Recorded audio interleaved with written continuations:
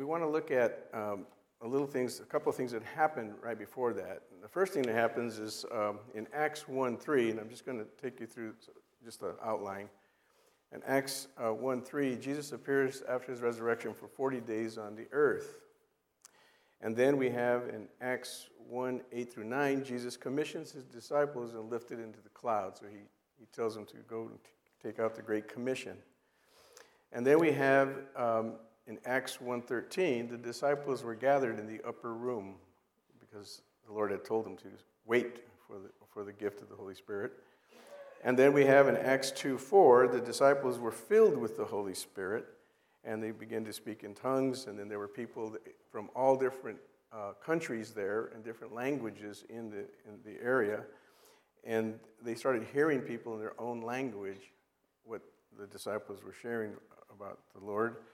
And then we have Acts 2:41, when Peter gets up and he preaches the sermon, he preaches the gospel, and telling everybody there about the gospel, that Jesus died for their sins, and he shares the gospel with them, and then 3,000 people come to faith. 3,000 people came to faith, and they all came from different countries. They were social. It doesn't say if they were rich or poor. It doesn't say what country they're from, but there were 3,000 people that came to faith all at one time. And then it leads us to our scripture text today, which is Acts 2:42-47. So if you can follow along, here's what we learn about the characteristics of biblical fellowship. The first thing it says here in verse 42, they continually devoted themselves to the apostles' teachings and to fellowship and to the breaking of bread and to prayer. So here are these new believers. This is the first time we hear the word fellowship after the resurrection of Christ. And so we hear this idea that the believers continually devoted themselves, so they were dedicated to doing what? They were dedicated to the apostles' teachings. They were dedicated to growing in their faith and understanding who their God was. It says here they were dedicated to the apostles' teachings, which means that they were teachable. They came wanting to grow and learn and to be taught. You see, when pastors get up and preach or people are preaching, they're teaching you God's word. The question we have to ask ourselves is, did we come here to learn? Did we wake up this morning with excitement and with a desire to hear God speak to us today? Are we teachable? Or do we think we've already figured it all out already? We are called to grow in our understanding of a deep intimacy with God. And so we need to be teachable. And someone who's teachable has humility. They're humble enough to know they need to learn and grow. So are we teachable? This is a characteristic of biblical fellowship because it's someone who desires and deeply continues to want to grow and be taught by God and to learn about who it is. And it goes on to say, and to have fellowship. Now, this word fellowship is a powerful word. It's the first time we read it, but it's fellowship with God and fellowship with others. This word fellowship in the Greek, it says to be, it's intimacy. It's a deep connection with God and with other people. And we can't have that unless you accept Jesus Christ as Lord and Savior. You see, the beginning of biblical fellowship only comes from Christ on the cross. And so we know that we need to come to faith. You can't have biblical fellowship if you don't know Jesus Christ as your Lord and Savior. And when you know him as your Lord and Savior, then you're able to have fellowship and intimacy with God. And then you're able to have fellowship and intimacy with other people.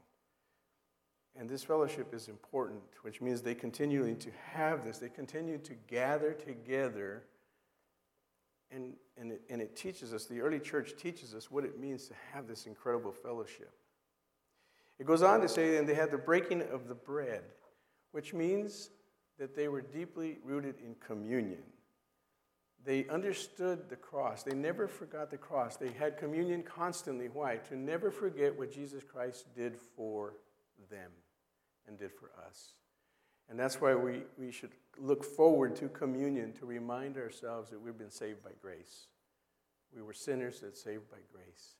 That none of us stand above another. We're all equal at the foot of the cross.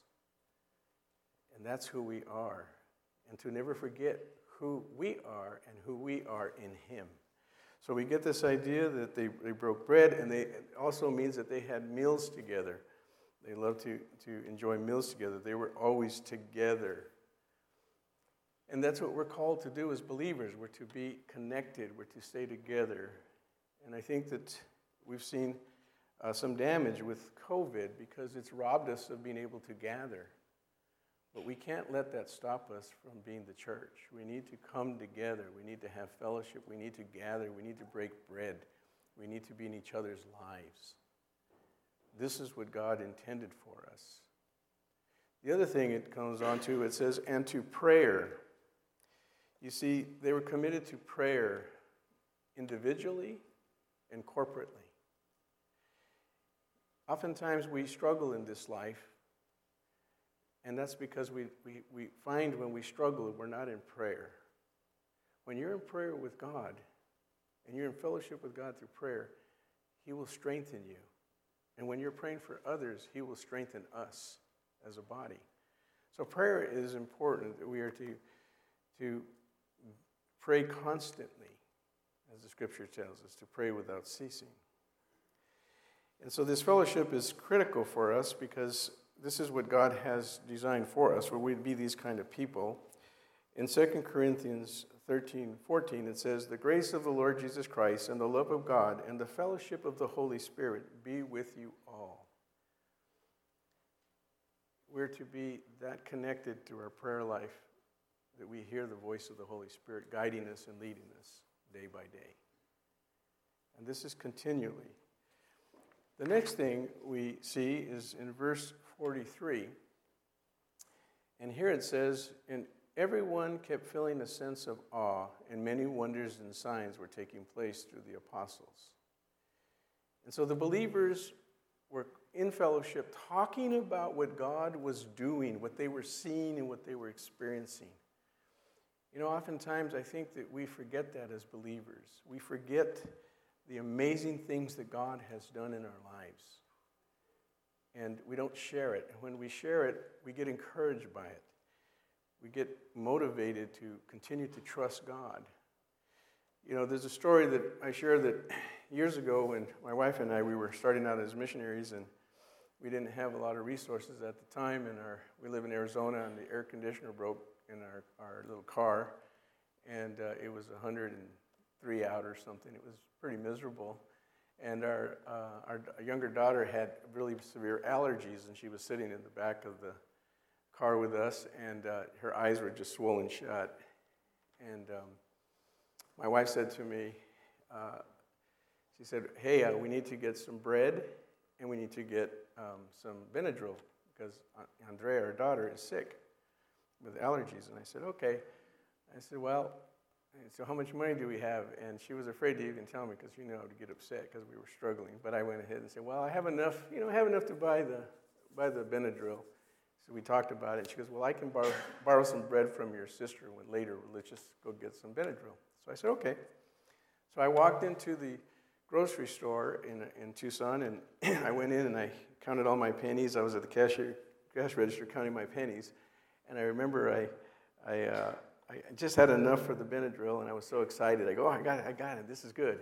So I paid for it, and I started to turn around, and this never happened to me before, but I started turning around, and the cashier woman says to me, sir, excuse me, sir? And I said, what? And she goes, do you need bread? And I turned around and looked at her, and I said, well, I must look like I'm starving. I mean, how, I said, and she goes, do you need bread? And I was stunned. I said, yeah. I mean, I should have said, yes. My wife just told me we did, but I didn't. I said, yeah, why? And she said, well, the bakery made a mistake, and see that rack against the wall? You can take as much bread as you want. It's yours for free. Well, thank God I'm a big man. I got 1, 2, 3 loaves. And I'm walking out to the car with my 6 loaves of bread, And my wife looks at me and says, I told you to get Benadryl. Because she couldn't see it underneath my hand. You know, these are the things that happen. That God is still faithful and he's still moving. And these are wonderful testimonies of God. But testimonies from God are not just in the easy times. They're also in the hard times or the difficult times. You know, my mother, when she was passing away, we all were around her bed. And when I say all, I come from a very large Hispanic family in Tucson, so I think at the time there was 72 of us, so you can imagine the room. But at one point, my mother was in a coma, and she was on her way out. And my mother had a relationship with Christ, and she was on her way out, and she was in a coma for over probably about 7 days where she didn't say a word. She was just breathing. And my wife and my sister and I just happened to be there at this particular time by ourselves, and we were fixing her pillows, and we were just trying to make her comfortable. She couldn't talk or anything, but we just wanted to do something. And we were all around her, and I was putting her pillow, and we were fixing her up. And my mother had not spoken, had not opened her eyes, not had done anything for a full week. And then all of a sudden, my sister was on one side, and I was on the other, and my wife was at the foot of the bed. And all of a sudden, my mother opened her eyes, like just exploded. Her eyes just opened up, and she looked at me, and here's her voice. She said, "Bye." And she looked at my sister and goes, "Bye." And then she closed her eyes and was gone a day later. But her voice was so sweet. It was as if though a little child running off to play with her father. That's what it sounded like to us, and it stunned us. It stunned us to the point where 6 months later, I was talking to my sister, and I was saying, wasn't that a great gift that God gave us through Mom? And she said, what are you talking about? You know, when Mom looked at us and said goodbye, and my sister began to cry, and she said, I thought that was a dream, because it was so unreal.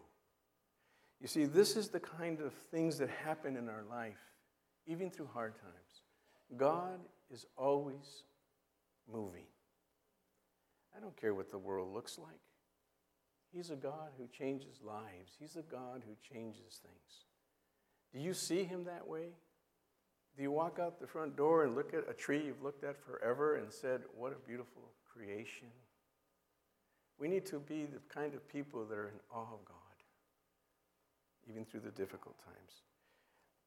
This early church understood that. And they shared what God was doing in their lives day in and day out. The other thing about them that's interesting is in verse 44, it says, all those who had believed were together and had all things in common. This is critical for us as believers, because it says not some things, all things. So here's what this is saying. They understood their identity in Christ alone. There was no division among them. There was nothing that could divide them. They understood Ephesians 4 and 5. And here's what it says. This is what they understood. There is one body, that's the church. There's one Spirit, the Holy Spirit. Just as you have also been called, we're all called, in one hope, the truth of your calling. Verse 5, one Lord, one faith, one baptism. There's no division with them. We are not to allow anything to divide us as believers. We're to let the Word hold us together and guide us and lead us.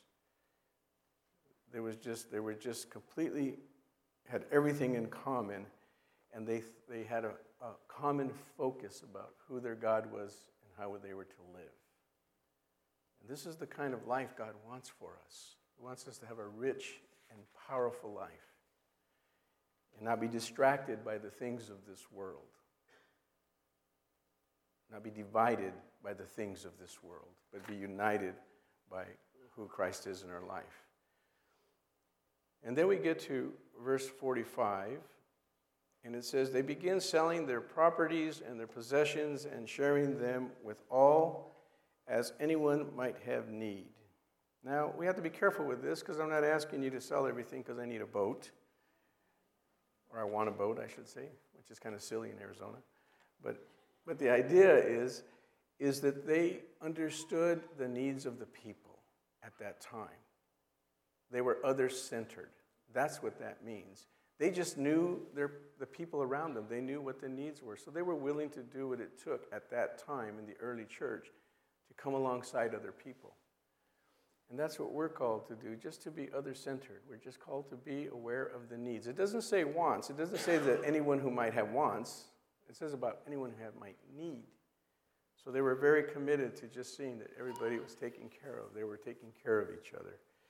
And that way they could carry out what God called them to do. And so this is important for us, and this is a great characteristic of the early church and for us today. The other thing that happens here is, you see in 46, verse 46, it says, and day by day, continuing of one mind in the temple and breaking bread from house to house, they were taking their meals together with gladness and sincerity of heart. So you take this word here and you look at it, they continually. So this is day by day. See, Christianity is not a religion. It's a lifestyle of faith. It's who you are every day, not what you do on Wednesday and Sunday. It's who you are every day. The word Christian means Christ-like, the character of Christ. And we're to pursue to have the character of Christ and be of one mind in Christ. So the idea is that it's what we do every day of our lives, and that we are to be of one mind, one focus. That's to bring God glory and worship. It says that in one mind in the temple, they worship God together. They gather together to worship God. And that's what we're here to do today. We're here to enjoy worshiping God together.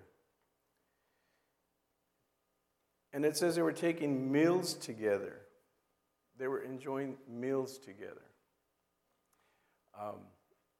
I think they were Hispanic because we like to eat too. But they spent time in each other's homes. They joined meals together. You know, I always say, you want to know who your friends are? Your friends don't have to call you to visit. They just show up. They know you so well. Why is this important? Because as a church, what we learn is that we get to know each other's families. We get to be a part of each other's lives. We know we help see each other's children raise up. We pray for each other's children. We continue to stay connected and support one another. This is an incredible support system that God has allowed us to have through the Holy Spirit, and that they enjoyed their times together. And it's a powerful way of staying connected when you eat at someone's table, when you're invited to a dinner, and you get to sit across from somebody and talk about everyday life. Everyday life. It goes on to say that with gladness and sincerity of heart. In other words, they were glad to be together. They had joy together. And they had a sincere heart. Their conversations were righteous and godly and important. And there was no backbiting. There was no gossip. That's not what the scripture says here. They're not gossiping about each other. They were focused and enjoying life together and the sorrows of life. But they were together. They were in it together in every way. And so what this really means is they had righteous homes. They had righteous homes.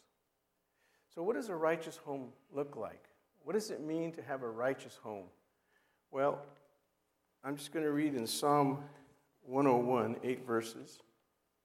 And this is David, King David. And King David, we all know that he wasn't perfect. Now, most theologians don't know if this was written pre or post Bathsheba. It doesn't really matter, because what matters is it's written to help us understand how to have a righteous home and have a home that honors God. But here's what it says in Psalm 101. I will sing of steadfast love and justice. To you, O Lord, I will make music. In other words, what David is saying is that in my home, the Lord will be glorified. And the thing we have to ask ourselves is, what kind of music do you listen to? Does it bring God glory? What kind of music do you allow in your home? Does it bring God glory? He goes on to say, I will ponder the way of the blameless. Oh, when will you come to me? And I will walk with the integrity of my heart within my house. In other words, in my home, I will honor you, but not just in my home, in my heart. I'm going to be passionate about who my God is. When will you be with me? In other words, he wants God's presence in his home. He goes on to say in verse 3, I will not set before my eyes anything that is worthless, and I hate the works of those who fall away, and it shall not cling to me. So David is saying he's committed, that he doesn't want anything worthless before his eyes. You know, what do we allow in our homes? What do we watch on television? Does it honor God? Does it bring him glory? We need to be mindful and to take inventory of what's affecting us in our homes. And he says he doesn't want this outside world to cling to him, to distract him from his relationship with God. In 4, he says, a perverse heart shall be far from me, and I will know nothing of evil. You see, he is committed to trying to please God and honor God with his life. He goes on to say, whoever slanders his neighbor in secret, I will destroy. Whoever has a haughty look and an arrogant heart, I will not endure. So he doesn't want dishonesty in his home. He wants righteousness and holiness. He wants his home to honor God. He doesn't want any gossip or anybody putting someone else down. He's cleaning up his house so that he can experience God's presence. And so how do we talk to each other in our homes? How do we honor God in our homes? With our voice and with the things that people say and do in our homes. Then he goes on in 6, he says, I will look with favor on the faithful of the land, that they may dwell with me. And he who walks in the way that is blameless shall minister to me. What he's saying there is that I want righteous people around me. I want to have that kind of influence in my life. Who's influencing you? And David is clear that he just wants to have those who are walking with the Lord. And the person who's righteous will minister to me. In other words, I'll take my counsel from righteous men and women, not just anybody. Then he goes on to 7. He says, no one who practices deceit shall dwell in my house, and no one who utters lies shall come before my eyes. In other words, he wants to have a home that's filled with truth, not lies. You know, this was a hard passage when I read this years ago for my own personal journey, because I said, you can't utter lies? I said, how am I going to go home? Because I'm not perfect. He's not saying that he's perfect. He says he's going to desire this. This is not what he wants in his life. He wants to live in truth, God's truth, not his, not the world's, but God's truth. And then it goes on to say that morning by morning I will destroy all the wicked of the land, cutting off all the evildoers from the city of the Lord. In other words, what he's saying there is, I'm committed, I'm completely, utterly committed to taking inventory of what's going on in my life every day. And if it's not of the Lord, I want it out of my life.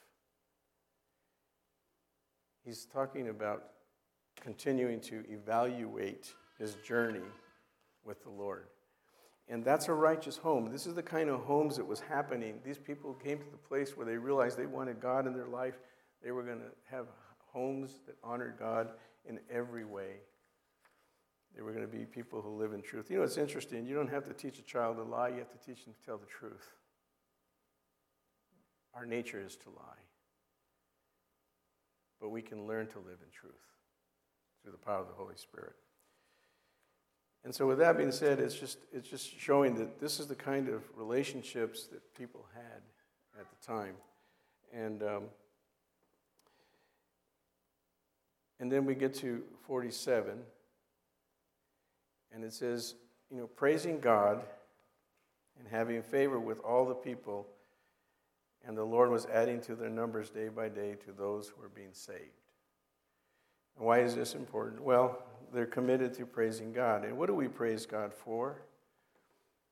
You know, years ago I had the privilege of being with a man by the name of Lawrence Sanney, who ran the second largest ministry in the world at the time. It was called Navigators out of Colorado. And his name was Lawrence Sanney. And he taught me what it means to truly praise God for who he is. And he taught me his prayer life. But in his prayer life, here's what he taught me about praising God. He said to us, when you go before the throne, you praise God for who he is. Just spend time thinking who he is. And so during our time together, he reminded us, who is he? He's the King of Kings. He's the Lord of Lords. He's the great I am. He's the bread of life. He's kind. He's gentle. He's wrath. He's holy. He's perfect.